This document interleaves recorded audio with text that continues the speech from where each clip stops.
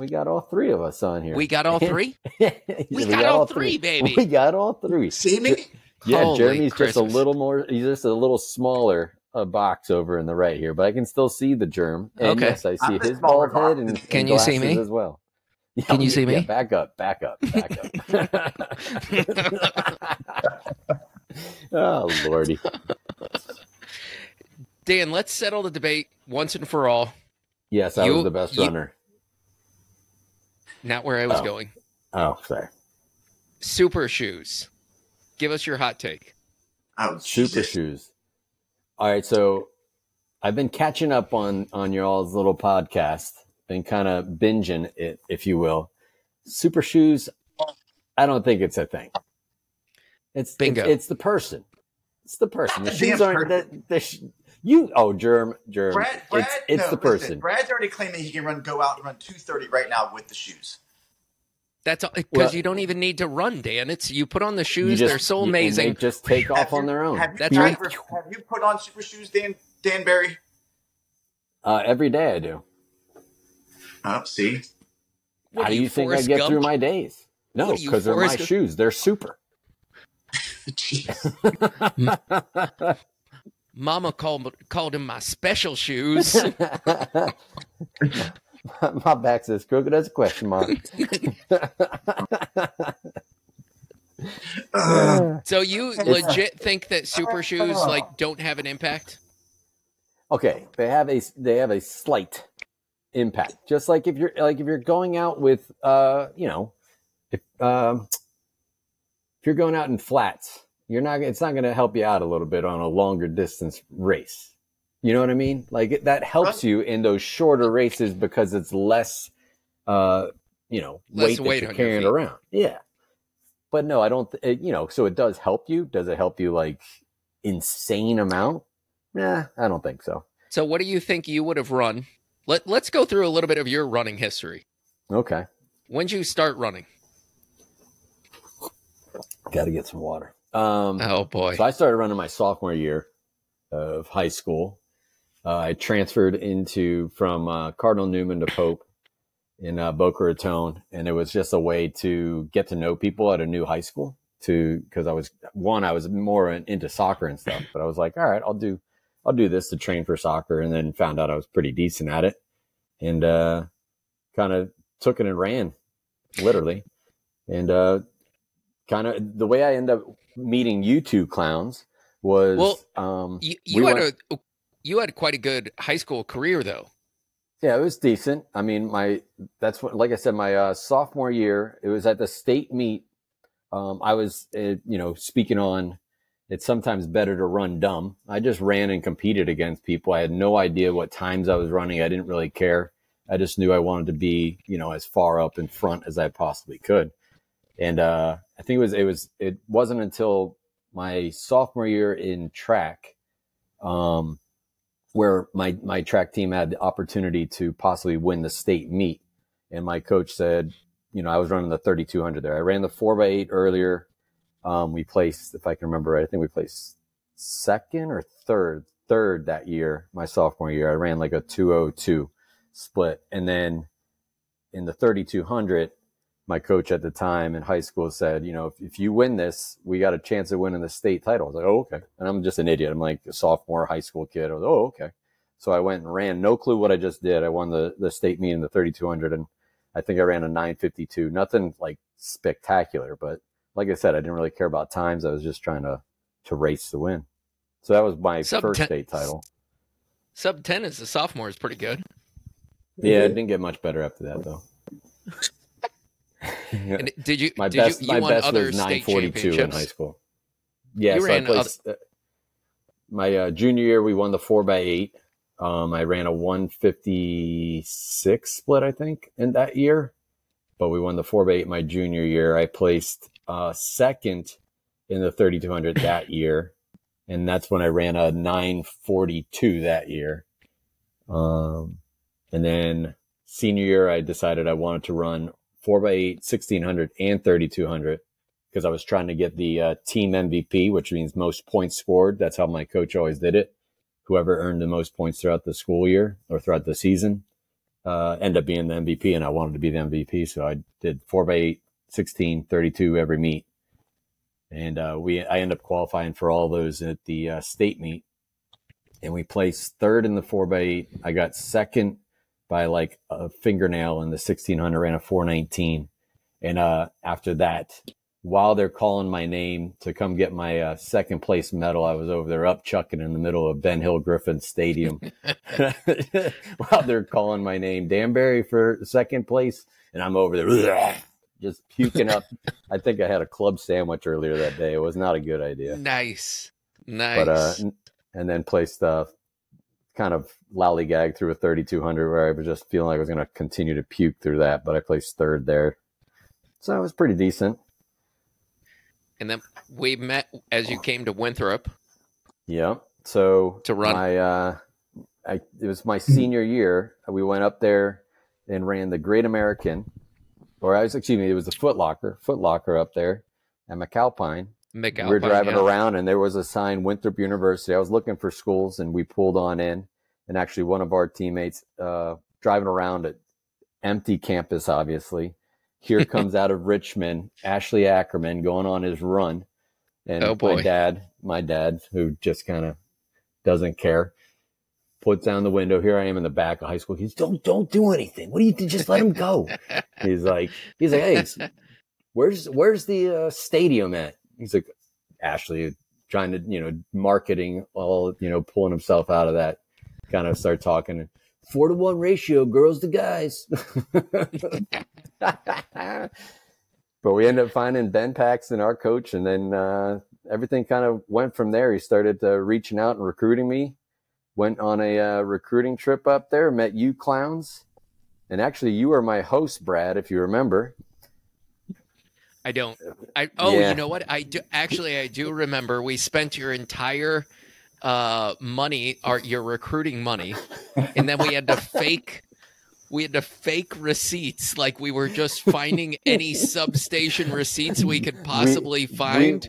I think every one of them was like, "Oh, Charlie's." Yeah. Everyone had a loaded baked potato. And then turned in said receipts to an absolute just hellscape from Ben Paxton, who was quite upset with our spending spree. Oh, yeah. There's no way you ate 4 meals at O'Charlie's. Not getting past him on that one. He knew the shenanigans that were taking place, that's for sure. He knew the shenanigans. But that pretty much hook, line, and sinker right there. It was like hanging out with you guys at the recruiting trip. I was like, these guys are awesome. Little did I know it was just all a big show. It was, yeah. Yeah. Yeah. Come to find out, we're a bunch of losers. Look at us. Here we are. So you're coaching high school now. Yep, coaching high school. Actually, just moved to a new high school, brand new high school, representing. There you go. Had to wear the gear. Bulldogs. Nice. The school itself is brand new. School itself is brand new. Just opened. So I was at Park Vista for 14 years, coaching cross country and track there. And then this opportunity came up, and it's a little bit closer to home, which helps. And I thought it'd be interesting to see what it looks like to kind of start a program. So here I am. So what are the challenges of starting a program? Park Vista had an established program. Like they had a pretty long history of having the program there. What are the challenges of moving from an established program to starting up something brand new? Still learning it, but I think day one was trying to get kids out, just trying to let them know there is a cross-country team. Because, cross-country is not a normal sport. Like everyone goes and plays basketball or soccer or whatever, baseball. Down here, anyways, it's very minimal in middle schools. So it's not well known. Like you're not going to middle school meets or things like that. But it was just trying to get that out. Like, hey, cross country is available. Come on out. Let's give it a try. And a lot of people, I mean, maybe you guys are the same way. You see cross country, you think 3.1 miles. You're like, shit, I'm not doing that. I'm not going out there just to run for fun kind of deal. So I think that was the immediate. So actually, it ended up working out really well. So first meet, I remember first meet. So just to give you a little background with the new high school, some of the kids were coming from Park Vista that I had actually taught and things like that. So I teach a freshman class, physical science, and there was a couple that I heard within my classes that said that they were moving to the new high school. They didn't run cross country at Park Vista. Sometimes I try to rope them in and recruit them in that way. But so I gave them the information. I was like, hey, I'll be coaching over there. I'll be going. So the first day we had 2 kids come out. One of which was one I had taught. Yeah. One of which was one I had taught at Park Vista. She just came out and she was looking to try to get involved. And she was one that was, to be honest, was borderline which direction was going to go as a human. You know what I mean? Like drugs were pulling her one way, or, you know, people that were doing negative things. So this kind of gave her a positive direction. And then the other one was a freshman coming in that got the information that we had posted on Google Classroom in the with the school website and all that. So we had 2 kids the first day. And that was like, to me, I was like, what did I just do? Here I am coming from Park Vista where we average 50 kids a season for cross country. And I'm like, crap, we got 2. You're a long way from scoring actually in a meet. Yeah. Very, very long. Very long way. We may not even enter anybody. Let's just say that. But the first practice, so we, you know, new to all this and just got the kids together. I was like, all right, so what have you been doing all summer? And this is about 3 weeks prior to the first day of school, just to give you an idea where we were. And they're like, nothing. I was like, oh, all right. Well, we're going to start. We don't have a track yet. The track was still being worked on. The school is still under construction. So we had the parking lot. So I was like, all right, we're going to. Actually a little better, but so we started with literally doing a lap around the parking lot as a warm-up, and I kid you not, both of them were strugglicious to finish a lap around the parking lot. And I was like, oh my God, what have I just done to myself? What are we doing here? So the first day was literally them doing a lap warm-up, going through dynamics, doing another lap warm up around, going through dynamics again, and that was it. That was day 1. So they may have gotten a total of a mile of running in. I mean, after the dynamics, like you guys know, like I pretty much do a lot of the same similar stuff that we did in college. I mean, sure. you're moving, but it was like they were struggling to get through it, and I was like, oh my. I remember after that first practice, I was talking to my assistant coach, who actually I coached in high school, when he was in high school. And I was just like, what did we do to ourselves? What did we do? I'm seeing what the other kids are doing at Park Vista. They're running 6 to 8 miles right now. And we got kids that were just trying to get through warm up. So you're coming up to the end of the season. How many kids are on the team now? All right, so it quickly went from 2 kids to after the first week of school, we ended up with 24, which was awesome. Dang, dude. Yeah, so quickly word got out. They heard that there was an unbelievable, amazing coach that was coaching. Oh, boy. Them. Yeah. So, here we go. Yeah. So, no, my assistant is great. That's who they're talking about. So they start coming out, but I tell you, it's been a grind. One, trying to, taper my views of them. Like, hey, here's, like, you guys been talking about it. Goals. Sometimes you gotta adjust your goals. Goals at Park Vista. We're going to state championship. We're going to go in the state meet. We were going to try to finish top 10 as a team or whatever. Here it's like, hey, let's just field a team that can complete a 5K. You know what I mean?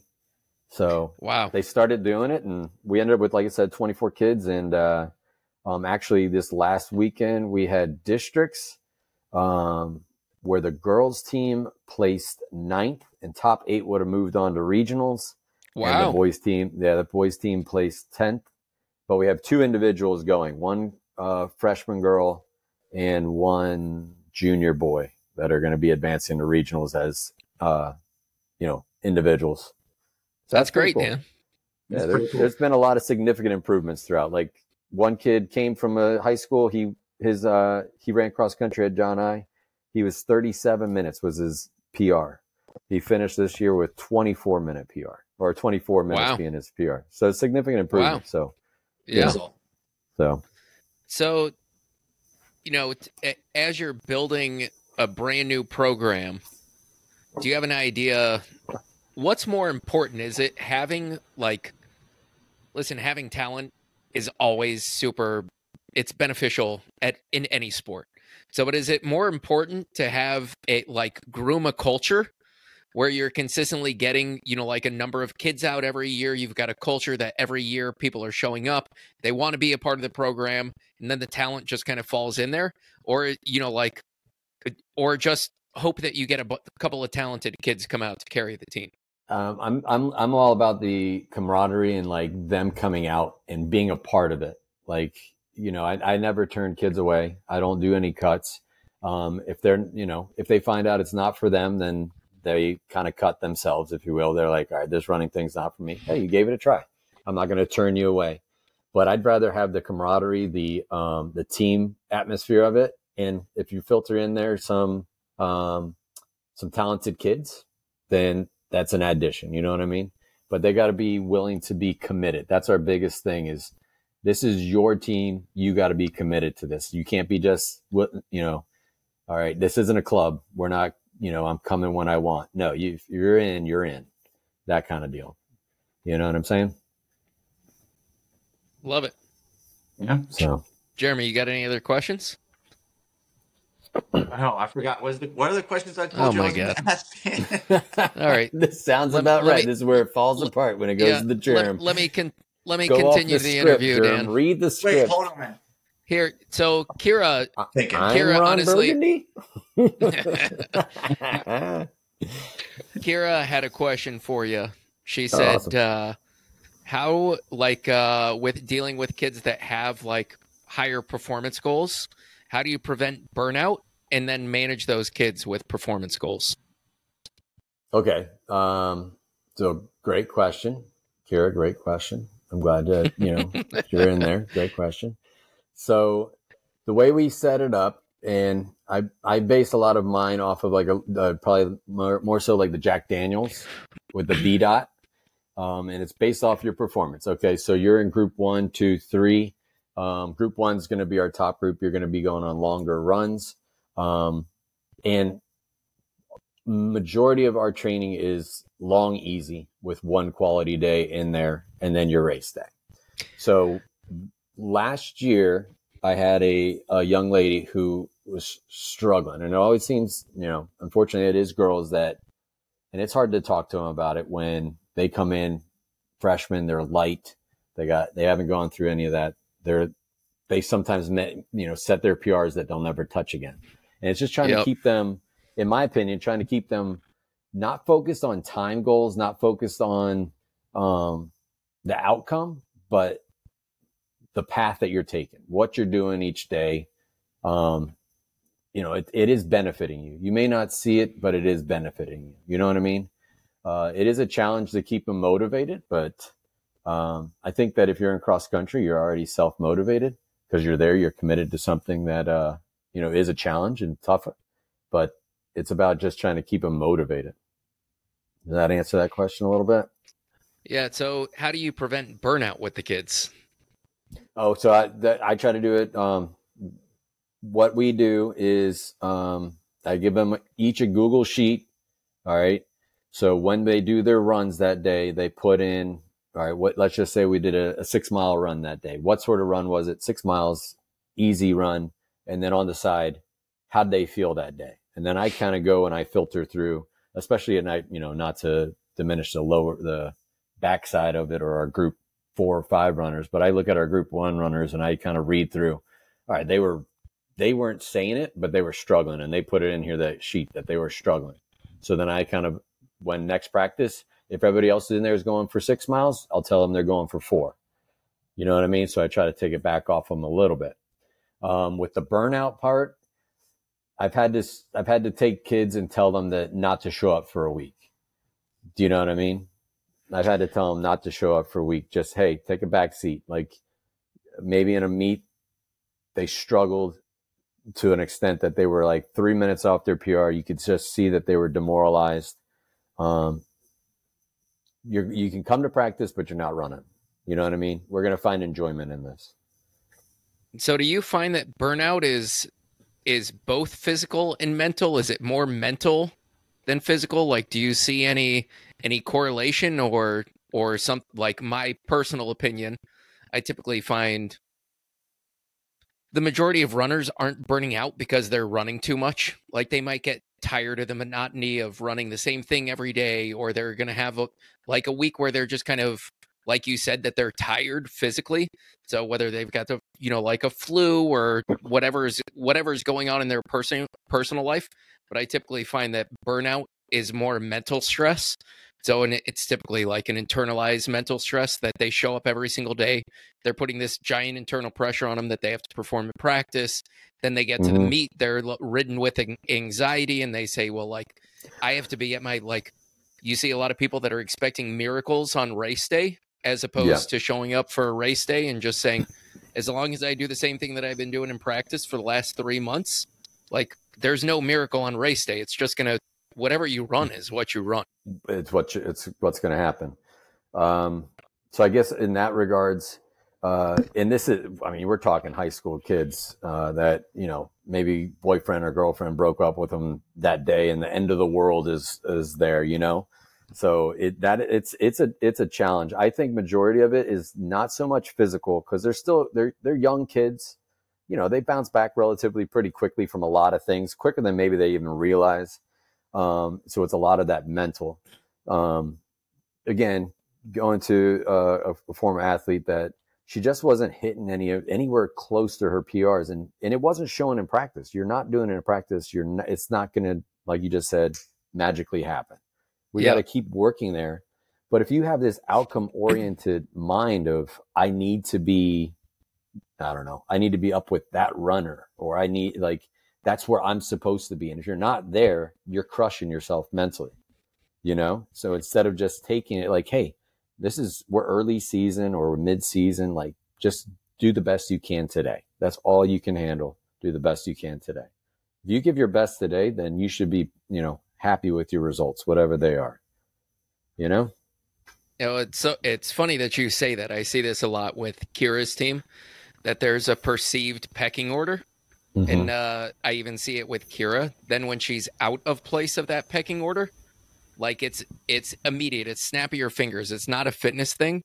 It's just like this mental anxiety in the middle of the race that I'm not where I'm supposed to be. And it becomes panic mode. So when instead of just like saying, all right, let's relax. And, you know, like if they were just going out for a 6-mile run, no one would panic. So, but in the race, they feel like once you're out of place, you know, like I'm immediately going backwards. Like you see the tense and like everything tightens up in their shoulders.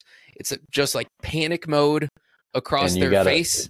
Yeah, and you got to think in their heads, all they're thinking is like, why am I so far behind? Why am I not up with them? They're getting all these whys or all these negative impact on themselves. And before you know it, the race is already over and they haven't even had a chance to kind of regroup. Like you said, kind of almost take a deep breath and be like, let's reevaluate. What can I do from here? Do you find that opposite happens for a kid who is out of place but ahead of where they should be? Do they self-sabotage? Like, oh, I'm not supposed to be here. Then they're like purposefully like slowing themselves down, or like 100%, 100%. And I hate it. That's why sometimes it's better to run dumb, not even know what you're doing, just going out there and competing. Because I can't. That's another really that's probably harder to deal with than the other side of it. You know. Oh, really? The other side of it, I think, because I think the other side, a lot of them will. If you kind of keep on pushing more of that positive influence on them and be positive with them, it gradually they can climb out of it. Not that they're going to always, but they're going to have an opportunity to climb out of it. Where on the other side, they're hindering themselves because they're just like, oh, they're a senior or they're known to be the best runner, so I shouldn't be anywhere near this. Where practices and everything else, you're showing that you should be dominating this guy, you know? It's interesting. You see this statewide that like every state will have one absolute stud. Oh, yeah. So when I was growing up, it was a guy named Rob Evans. In Kira's world here of late, it was a girl named, oh gosh, I'm drawing a blank of her name. Anyway, she runs on Oregon now. She's like the number 4 runner on Oregon's team as a freshman. Mm-hmm. So she was, like a Nike Nationals qualifier, All-American high school, broke every state record. And it was expected when she showed up to the races, or when I was in high school, when Rob Evans was there, like everybody paced off of him. And so he ran, I think his senior year, which was my junior year, he won states with like 4:17. Okay. Which was a good time. Mm-hmm. The next year, just to get out of every single region, you couldn't get out of the region without running 4:15. Yeah. So, and I think state was one sub 4:10. It was like as soon as he was gone, boom, like the pecking order opened up. And I see this. It seems like I'm seeing it again now with the kids now, that there's one person that dominates, whether it's their sophomore, junior year, or there's just an expectation that that's the best runner. And maybe one kid will kind of challenge it. Maybe they get put in their place. But the majority of people, there's like an expected pecking order, basically from 1 to 50. Yeah, that's where they're at. I'm supposed to be here. Yeah. And then like you just said, it was a great example was once that person, that lead dog, the apex leaves, now it's wide open. All right, let's see who's going to take over that role. Well, then you see a lot of massive PRs probably too. Well, I think you see a lot of times then when there's then no like set number 2 person in the state, that everybody's just like, well, why shouldn't it be me? It's my chance. Why shouldn't it be? And then like the competition just brings out the best of everybody. And typically you see these giant jumps from what wins state one year to the next. Yeah, because it's like the Bannister thing. Break 4 minutes, then everybody's breaking 4 minutes. And I got to admit, it gets kind of old. I mean, you would think just acknowledge the fact that you broke 4. You don't need to rush out and beat the world record. Just write again. It seems stupid.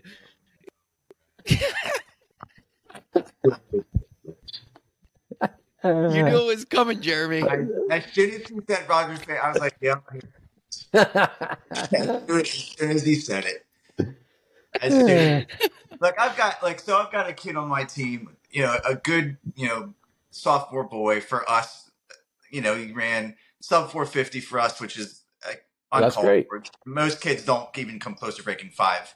But he gets so wrapped up in the pecking order. He's like, oh, this kid's in the race. I can't do that. I'm like, dude, just go and race.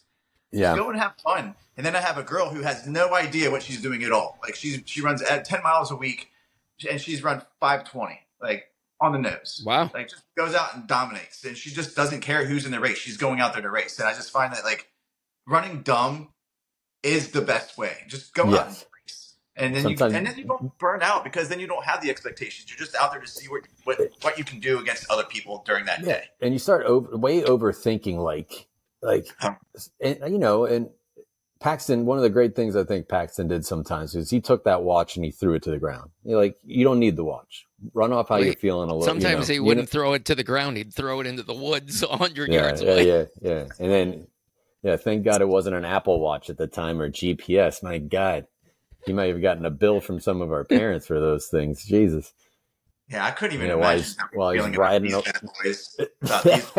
Exactly. While he's riding along in his little Isuzu. Yeah, 605. Pick it up a little bit, boys. But I had a kid. So on that though, I got a good one with that because I had a kid his junior year. I'm trying to remember what times he ran, but it was like 1620s. I want to say 1630s, maybe something like that. And his senior year, he had goals. He wanted to get better, but there was a kid at another school that everyone said, "Oh, he's the best, can't be touched." And him and I, the kid I'm speaking on, I was like, it's in you that you should be beating this guy. Like you need to start challenging yourself, run with him. challenge stuff. Next thing you know, at the regional meet, we came up with a nice game plan. He had been challenging him, and he kind of was doubting himself. I can't beat him. I'm not going to. He's got a great kick, all this stuff, and that's true. He did a really good kick, but he wasn't as strong. Came up with a whole game plan. He won the region by almost 200 meters and ran a 15:45, leaving the guy behind him But he finally came to a realization of like, I can beat him. You know what I mean? It was just kind of putting it in play. And he actually had a really, really good senior year. He ended up getting 9th in the state meet in the 1600, running a 4:21. And, and so to give you how close it was, he ran a 4:21, got 9th, and the first place guy ran a 4:18. So that's how like jam packed they were. Just crazy. So you couldn't have picked it up like 2 seconds. I told him, dude, you went all this way and you didn't even medal. Yeah. like, God. You got me by 2 seconds. You couldn't even pull off a medal. Yeah. And actually, I still give him a hard time because he was in the 3200 as well. And he had a chance to qualify for the state meet in the 3200. But he had already qualified in the 16. And I think it was on the second or third lap. And it was in the dark corner. I'm sitting on one side of I'm like, where's the hat? Did I miss him? Trying to get his splits coming by, seeing where's that. Did I miss him? I'm standing by his parents. I was like, no, he walked off. So what? Yeah, he walked off. So I kind of unloaded on him there and still give him a hard time whenever I see him, because actually I was at his wedding and I was ready to give a wedding speech. Let's see if you follow through on this one. But I didn't do that. So I got a training question. So you use VDOT, Jack Daniels. Mm-hmm. Yeah. So, like starting a new program, you got a bunch of new runners this year. How do you even start the VDOT? It's been difficult, especially in the beginning. A lot of them weren't even going to be registered on any VDOT because they weren't right. So a lot of it is, especially, and I kind of did this at Park Vista as well, but I kind of knew those kids a lot more. Is I wanted them to run specific workouts. Like one of my go-to workouts is what we call lane 8s. You're not sure what that is. It basically forces them to try to do a steady state run on the track, but it's 20 minutes. All right. In lane 8, hence called lane 8s. So you have the starting line for the 400 meters, right? Then you come on back and then there's the finish line. So what they do is for 20 minutes, when they pass, they're going the opposite direction. Okay. When they pass the finish line, that's when they got to put themselves in a race mode. All right. Try to do your race pace, or what you deem is as close to your race pace as possible. You do that all the way up to the 400 start. From the 400 to the finish line is like your wall. You get to recover. If you need to walk, you walk. If you need to, just a really, really slow jog, hit the finish line, you're back on it again, trying to do that. So I do a lot of stuff like that where it's off of their perceived feel of what their race pace is. I let them determine what their race pace is until we get done with that first race of the season. And then I have here's their 5K time. And now I got a VDOT to kind of work off of. But majority of the time prior, it's your perceived race pace or your perceived, like what's the one, if they're out on a, because a lot of them have problems with this too. They don't know how to take an easy run easy. They're all racing all the time. I was like, if you can't make a full sentence, you're running too quick. So RP, like just perceived effort. Yeah. Okay. What, what are the challenges of coaching high school? You've got a young family at home. Did you have hair on that, Mike? Is that what you're pulling off? Where did that hair come from? I've got, between the dogs, the cat, and probably my ear.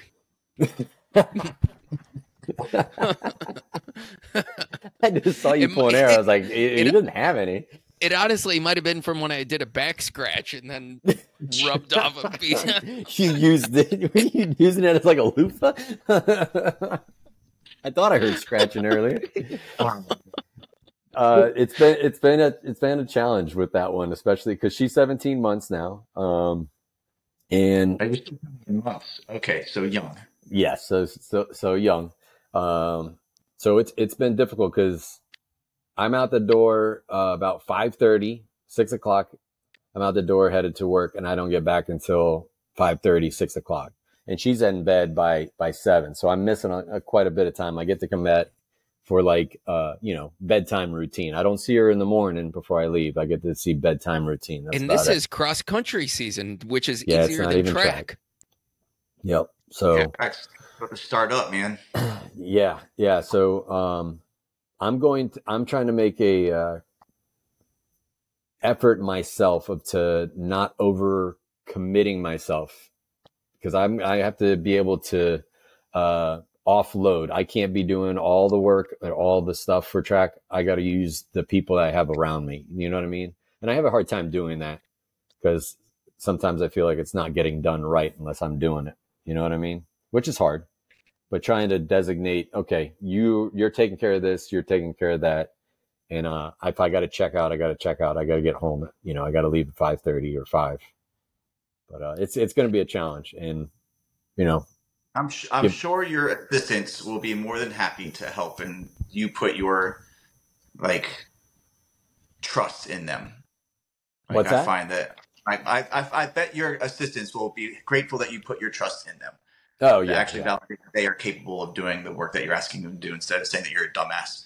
I don't trust you. Get out of my way. Let me do it. I never say that to them, or at least not in their face. To them, behind their backs. They get 100%. it. On a podcast where 30 people, right? 40, 20, 10? Oh, come on. 23, we're the fastest growing and biggest podcast named Briggity Brobobs out right, there. Bro.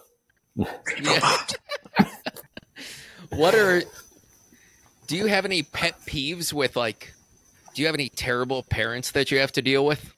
What's a really tough parent that you what's a characteristic or something parents do that they don't even recognize that makes it super difficult to be a coach on a high school team? Oh boy. That's a great question, because there's a few of them. I think one big one, and I've had some that have been a little overbearing, or having like I usually do a weekly email blast to all my parents of here's what's coming up for the week. And there was one year I had a parent, I do it every Monday. That's what I do. And I set up, all right, here's the meets this week. Here's what we got, blah, blah, blah. And I send it out. And without missing a beat, this guy would send an email back asking a question where it's just look above, bud. I put together this whole thing. Just take a second to read it. That was one, but that I can deal with because it's just, a quick, easy response. The one that I have a hard time with is where the parents start setting way too big expectations for a kid. So they apply more pressure that a kid's already feeling pressure anyways. And yeah. No. But do you know what I mean? Let them enjoy it.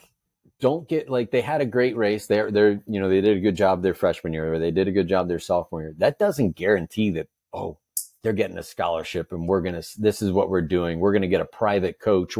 It's no, not you're going to burn them out. You're going to put all this unwanted and unneeded stress on them, and you're taking away from the fun of it. The community is the fun of it. A big problem we have down here is people trying to just snatch up kids and put them on AAU, because they will take anybody. Why? Because you're going to write them a check to be on their team, and they're going to tell you everything they want you to hear. But that's probably the big one, is the parent that puts over expectations on their kid for having one good season where it was okay, but you know what? Let them enjoy it. So I've got two questions off of that really intrigue me. One, do you ever actually see kids perform better when you put pressure on them? So pressure, this week you've got to be running, for the boys. If you don't run 15:30, you're not making it out of, districts, or, this is the week, I personally think I don't even think it's an opinion. So, but when you put a time pressure on somebody, that's the worst. I've never seen it really work out. So you might find the one anomaly that they were probably going to beat that time by 20 seconds. So, but it's the kid that is struggling to get those times, or it's like a big leap goal for them, and they just crumble under the pressure. So if it's a 1600, the first lap they're 2 seconds off, and they go, holy shit, how am I going to make this up in cross country? You come across, you get that first split, and candidly, 2 seconds, whether it's cross country or a 1600, all of that's made up. Well, you can make that up in the back end of the race. And is 2 seconds really that big of a perceived effort difference? No. I hate listening to my kids talk about what times they ran, because I can't stand, especially in cross country. It's like, that's arbitrary. It's irrelevant. It's what course they ran on. It's completely different. What the day was, it could have been raining, windy, whatever the case may be. So I always try to push them in, just, if you compete, the times will be there. You'll get your times as long as you're competing. You're not putting yourself in this box. Kind of going back to what we said, like, here's the order we're all supposed to be in. So, I actually made mistakes early on in coaching of trying to do something like that, where I set time standards, if you will, or, all right, on this lap, we got to be, I don't know, let's just say for the 1600 going through, we want to be at 2:30 if you want to get to your goal. So now you're in that trap. And I've made mistakes like that. And I learned very quickly that, all right, they came through. They came through 2:25. So they slowed down.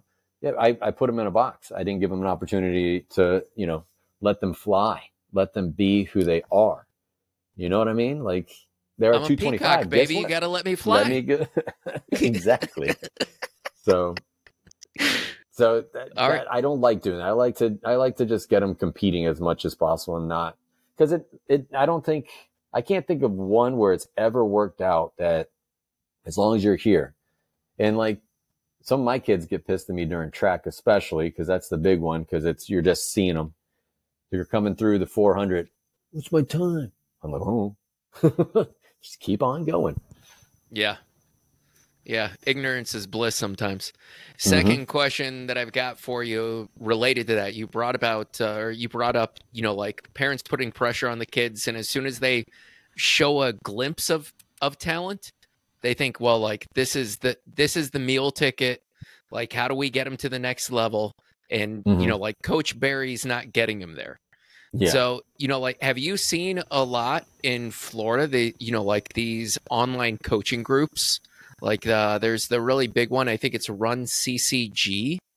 Like, I think they're just a marketing company.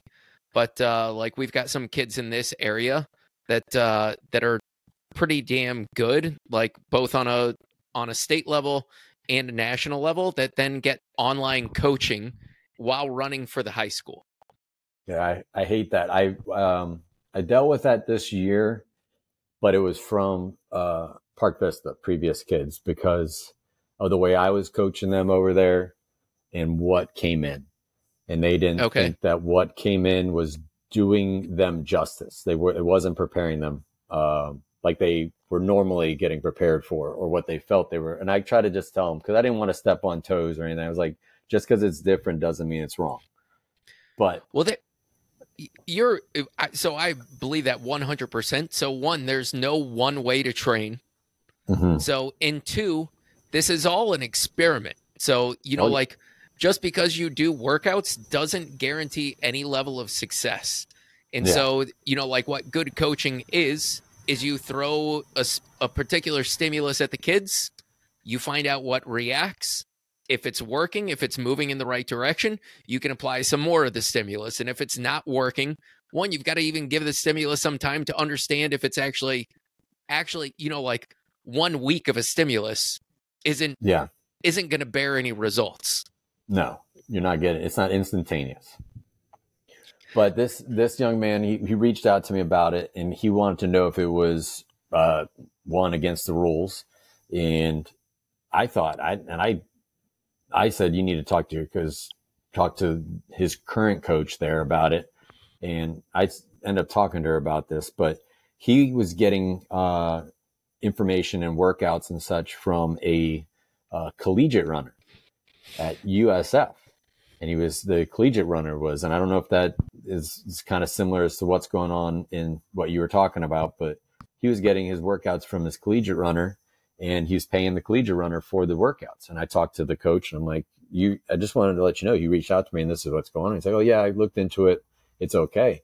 In my mind, I'm like, nah, that ain't going to fly. You're not a part of the team then. You're not doing what the team's doing. You're gone. So it kind of disappointed me that he did that, especially being a captain of the team. But that goes on down here for sure. I did have one of the parents from Park Vista approach me and say, do you do private coaching? I want to hire you because what's going on is, and I'm like, no, I'm not stepping on toes. Just because it's different doesn't mean it's wrong. And I could have got some money. What would you do if that came to your school? So some kid you find it, like, would you move them off the team? Yeah, they're gone. Absolutely. Wow. They have a choice. You either, if it's an off training, like off season, like we're quickly coming to the off season, and you do something like that during your off season, fine. During season, I'm the coach. This is my team. This is your team. If you're not in with it, you're out. Yeah, it takes away from the culture. Like if you have their thing and you're not really interacting with them, but they're a part of the team, but everybody else is over here doing that. I mean, it already segments everybody off. Anyway. 100%. It's all. That's what I think. Like you were saying, the stimulus, the workouts, those are all very, very good things. But these kids, I feel, excel in competing when they feel united with the group, when they are all running and kind of struggling for each other. Do you know what I mean? So let me throw out a hypothetical to both of you. Both of you are involved with high school athletics. Dan, wait, hold on. What events do you coach, Dan? Like as the head coach, what events are you primarily in charge of? Whatever's open. It depends because it's been a hard time keeping assistant coaches around just because of the pay for one, the time constraint. And then when the time practice we practice at 3 to 5:30 for people that are 9 to 5ers, they can't come out there, and give that time. And then, how track meets can go a pretty good amount of time. So it's then still time constraint. So depending on what assistants I get in and where they feel comfortable, then I kind of go off to what needs assistance, whether it's throws, jumps, which I hate. I'm not very good at a jumps coach. Throws, I've learned a lot, but jumps not so much. And pole vault is the absolute worst. I can't stand pole vault. I have talking to those kids about the flex and this. I'm like, bro, I got nothing. I got nothing for you. So I think that segues almost exactly into my next question. So there's bad coaches out there. And, so is it fair to a kid with a bad coach, even if it's pointed at yourself? Like, so growing up in the disciplines that we did, we know nothing about pole vault. Yeah. Like those guys, I never even saw a person at pole vaulting at practice. They were so far off the moon from where we were. So they weren't practicing. They were laying on the mat. Let's be honest. That's right. So, but is it fair to those kids to get bad coaching if they could go out and source good coaching? Okay. No, I see. That's a very good question. So with that aspect, I've had kids go to a specialist for pole vault. The caveat to that, though, is it doesn't pull away from our practice time. If they do it on the weekends, which many of them do, because where a lot of them would end up going is in like the Orlando area, pole vault city, which is up there. Now there's a new one that just opened up down in Miramar. But as long as it's not taken away from our practice time. In that regards, if it's something you can't offer, right? Like let's say like you have nobody who can truly coach. Yeah. Then I would say yes. If you were a pole vaulter and we have nobody to coach you in pole vault, by all means, let's get you a coach. However we have to do it, and you can go do it that way. Yeah. But if it's something that we're offering and that even if you don't like me as a coach, I'm still coaching you, then no, like you're part of the team, or you can choose not to be, and then you can do it on your own anyway.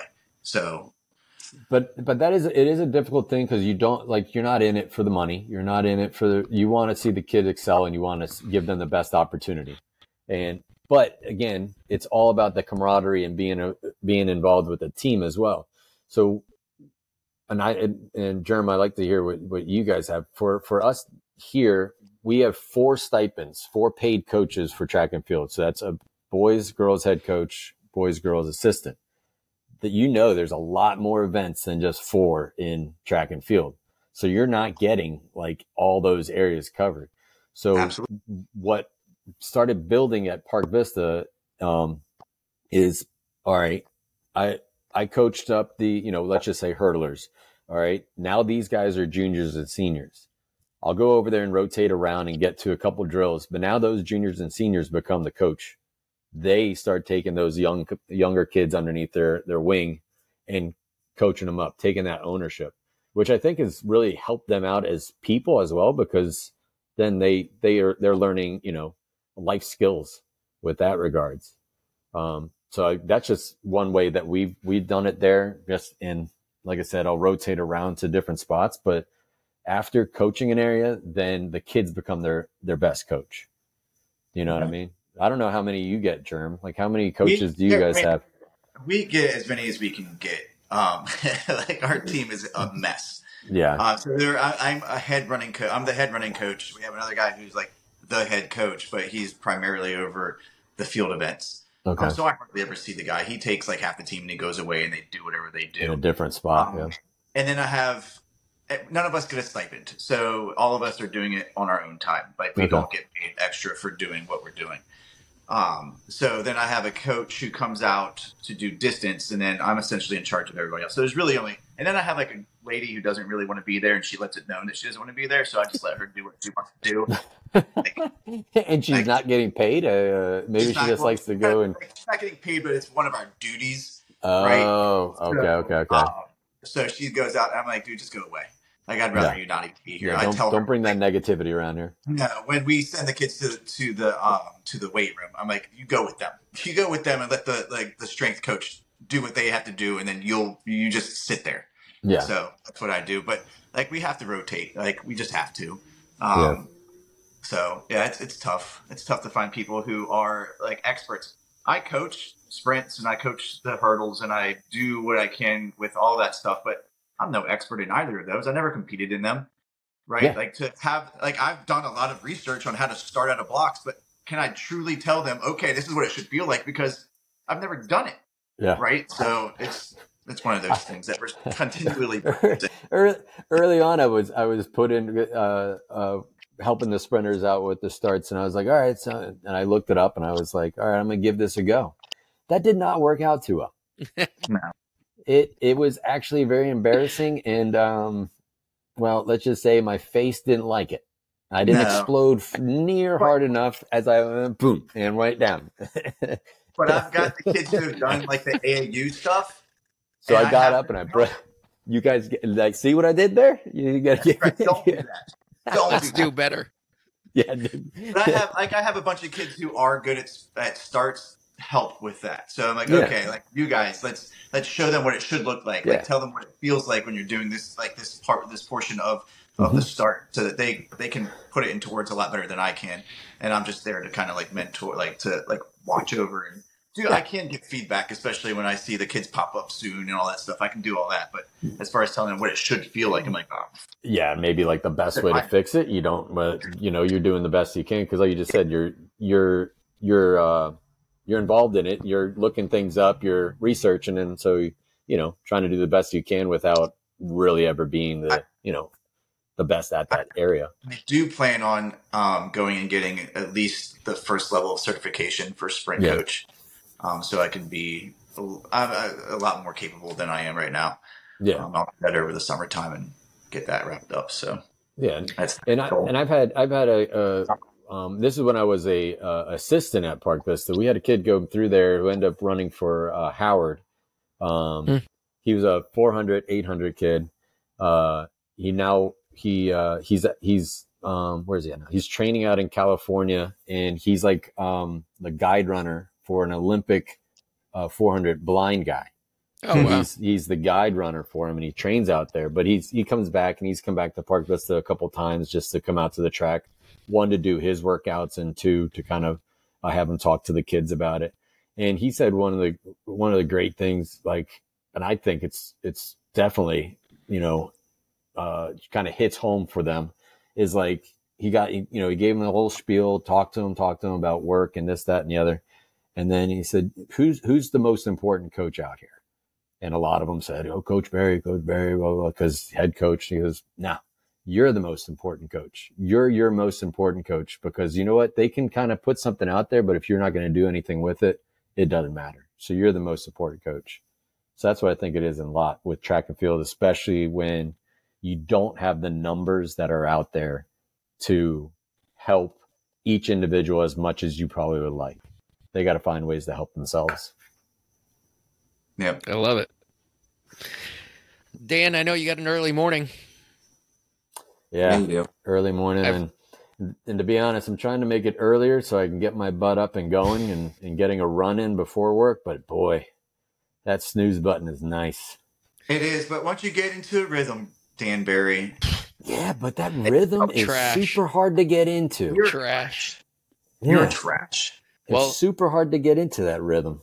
But once you get into it. All right, Jerm, what rhythm are you in? What rhythm are you in? The non-running rhythm right now. Feel the rhythm. No, I'm running after school because I'm not. I'm running after school right now because I'm not coaching. The peanut butter cup rhythm. Yeah, peanut butter. Dude, I've been dad taxing Elliot's candy like it's my job. Oh, he came in today. He's like, "Where'd all my candy go?" I was like, half of it's gone now. Well, we found out there's not that many kids that trick or treat around here, so you know where that's going. That's my treat in the lunch pail every afternoon. Ooh, look at this! What did Amy pack me today? Well, look, we're just gonna find a better neighborhood though, because it gets legit, man. Yeah. What we'd love. So Jeremy and I are. Jeremy, is it agreed upon we're not racing the 10K? We're just gonna run it. That's right. All right. So I was going to ask you where you guys are at in this voyage that you started, but what happens? You gotta change sometimes. You gotta alternate. Adapt. Adapt and overcome, or just adapt. You don't have to overcome anything because it doesn't matter. But my niece. Marathon, my 39 seconds is still like 39 seconds. It's not going to change because that's right. Yeah. So with the 5K, that was from the 5K, right? Yeah. Okay. Dan, that was one hopper coming through here. That's right. Yeah. Well, look, the knee surgery. Look, I'm still wounded from this thing. So doing physical therapy, I'm kicking ass because I'm pretty tough. But the rock and roll half marathon in Washington D.C., Dan, if you want to participate, that's like middle of March. Jeremy, am I right in that? Yeah, middle March. And then we got a marathon. Have already signed up? Yeah. Yeah, we've already signed up. And then we signed up for the Grandma's Marathon if you want to come and hang out and do it. Most certainly do it. It's not during the school year. It's after the school. That is not during the school year. That is not during the school year. Funny thing about the Grandmas, I did sign up for it. I think it was the year after Bradford here went out and crushed it. And I was like, dude, if he can do that, I can smoke that course. I never did anything. Give me my super shoes. Give me my super shoes. I even paid a little extra and had him deliver a nice jacket, the Grandma's jacket. Yeah. Yes. And I never did anything else after that. I never did Grandma's either, although I signed up. Yeah, so we got the jackets too, Jeremy. We do have the jackets. We're donating a bunch of money to them. Hey, thanks for keep putting this on. That's how they make their money. They have a bunch of idiots. What's your percentage? What percentage do you think the races have of no-shows? 10 to 15%. Yep, there you go. Those are the numbers I was going to go for. They don't have to worry about that. They're getting like free money. Yeah, but they procured the jackets. They had to send out the jackets. Like there's an actual cost involved. They were probably even donated. So the extra money for the jack. They were donated by the other idiots that bought them and said, That's I'm right. not going to need this, and returned it. This says 1997 grandmas. I signed up for 2022.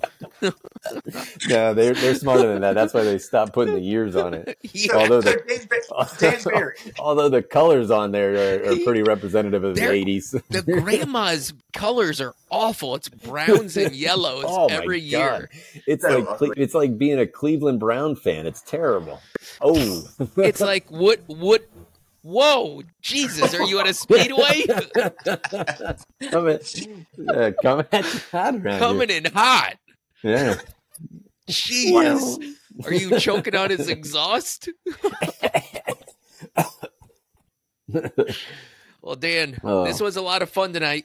I'd love to do it again as your time allows. I think absolutely. I loved it. We could have talked for another hour about bullshit, racing, flats, super shoes, world records, doping, all the good hot buttons. We'll bring you back on. Dan, I know Absolutely I speak for me and Jeremy. I'm proud of what you're doing down there, bud.